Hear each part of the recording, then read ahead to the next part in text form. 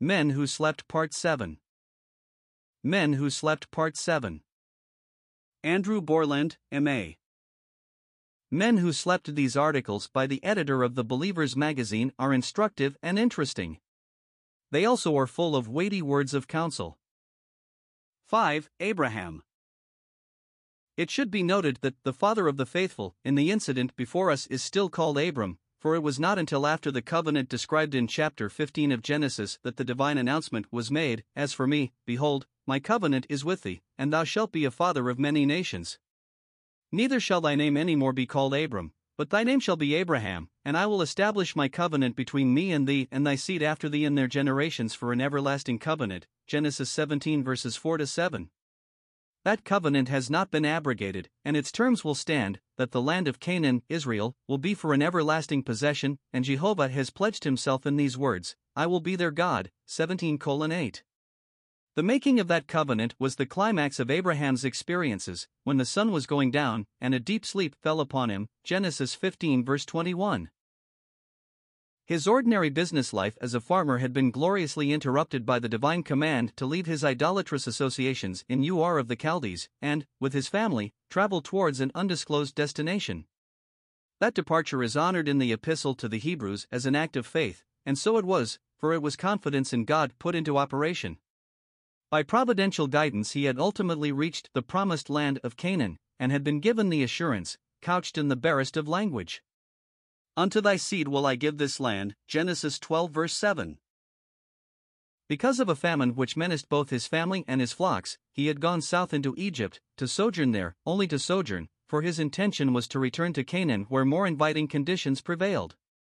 During his sojourn in Egypt Abraham increased in wealth, for he was very rich in cattle, in silver and in gold, having sheep and oxen, and asses, and menservants and maidservants, and she-asses and camels. 13:2, 12:16. On his return from Egypt he had separated from Lot, his nephew, and dwelt in the plain of Mamre, while Lot had chosen the more attractive pastures near the wicked city of Sodom. It was while he dwelt in Mamre that Abraham had to sally forth to rescue Lot from the hands of his captors, and it was then that he had refused the tempting offer from the king of Sodom, and had been succored and strengthened by Melchizedek, king of Salem and priest of the Most High God. Genesis 14 verses 17-20.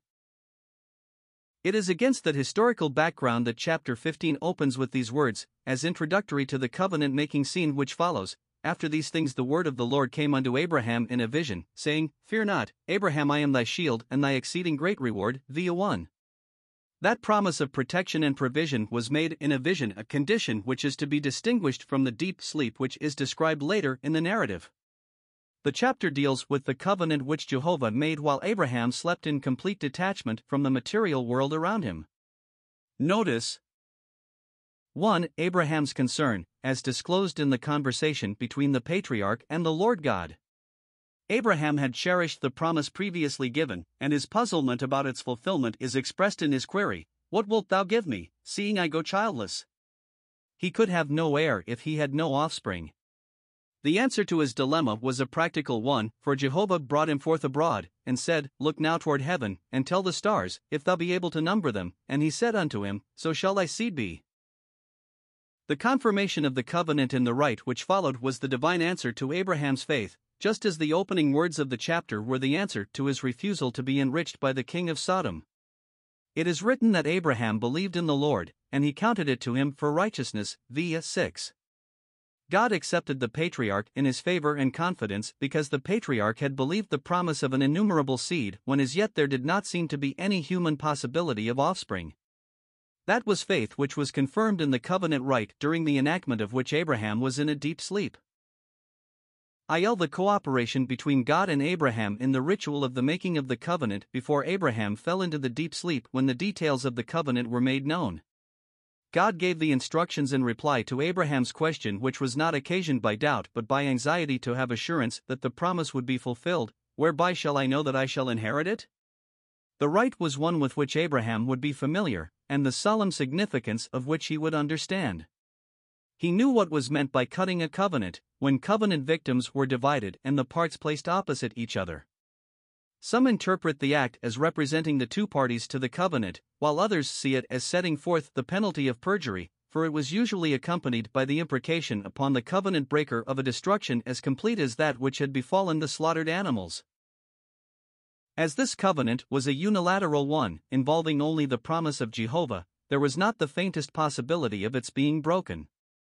Abraham's part was to prepare the covenant animals, the heifer, the she-goat and the ram, each 3 years old, indicating maturity and value. Besides, he took a turtle dove and a young pigeon. In the strictest sense of the words, those were not sacrificial animals, as they would have been in the Levitical economy. That ceremony took place on the day following the night on which he had seen the stars as a sign of the number of his descendants. Until the sun was going down, Abraham had the task of driving off the birds of prey whose feasting upon the animals would have reduced the ceremony to a meaningless performance. Abraham's cooperation ended there, and God began to act when a deep sleep fell upon Abraham at the going down of the sun. 3. The divine communication in detail. In the horror of great darkness which accompanied the sleep, Abraham became aware of the awesomeness and grandeur of the divine presence. While the patriarch slept, Jehovah communicated to him details about the future history of the nation of which he was to be progenitor. The items in the communication are easily followed. Abraham's seed would be stranger in a foreign land. They would be slaves there. The duration of their exile and slavery would be 400 years, actually 430. God would visit the enslaving nation in judgment and would deliver Abraham's seed, who would leave the land enriched with great substance. It does not take any stretch of imagination to observe that those predictions were fulfilled in Israel's sojourn in Egypt. The final act in the ratification of the covenant took place while Abraham was in his deep sleep. As the sun went down and darkness came on, immediately Abraham saw a strange sight: a smoking furnace and a lamp of fire or flaming torch passed between the pieces of animals. One explanation of the smoking furnace is, the word really means the circulated firepot which Orientals use in their houses to sit round for purposes of warmth. This one was wreathed in smoke, out of which shot a burning lamp, a torch of flame. For not 2 symbols, but only one, passed between the divided carcasses. The double symbol of darkness and light would convey to Abraham 2 aspects of the divine nature, and as the smoking furnace passed between the pieces, he would joyfully conclude that God was ratifying the covenant, and was pledging that it would be fulfilled both for Abraham himself and for his seed after him. Here was Jehovah as the covenant-keeping God. As he wakened from his sleep, Abraham's faith would be greatly strengthened. There are lessons for us to learn from the narrative. 1. God will be no man's debtor. Just as he became to Abraham his exceeding great reward, so now we are assured that even a cup of cold water given to a servant of the kingdom will not go unrecognized. Those who sow material good to those who bring spiritual blessing in due season will reap if they faint not. 2. God has made his covenant to be the God of Abraham's descendants, and he has pledged himself to keep that covenant. Despite the defections and disobedience of the nation, he has not discarded the people of his choice, and their continued existence with the contemporary national revival is evidence that the covenant is being honored. Such a God is our God, who has revealed himself in the person of his Son, and is covenant-keeping unto salvation because of the transaction on Calvary. Let us trust him, for they who trust him wholly find him wholly true.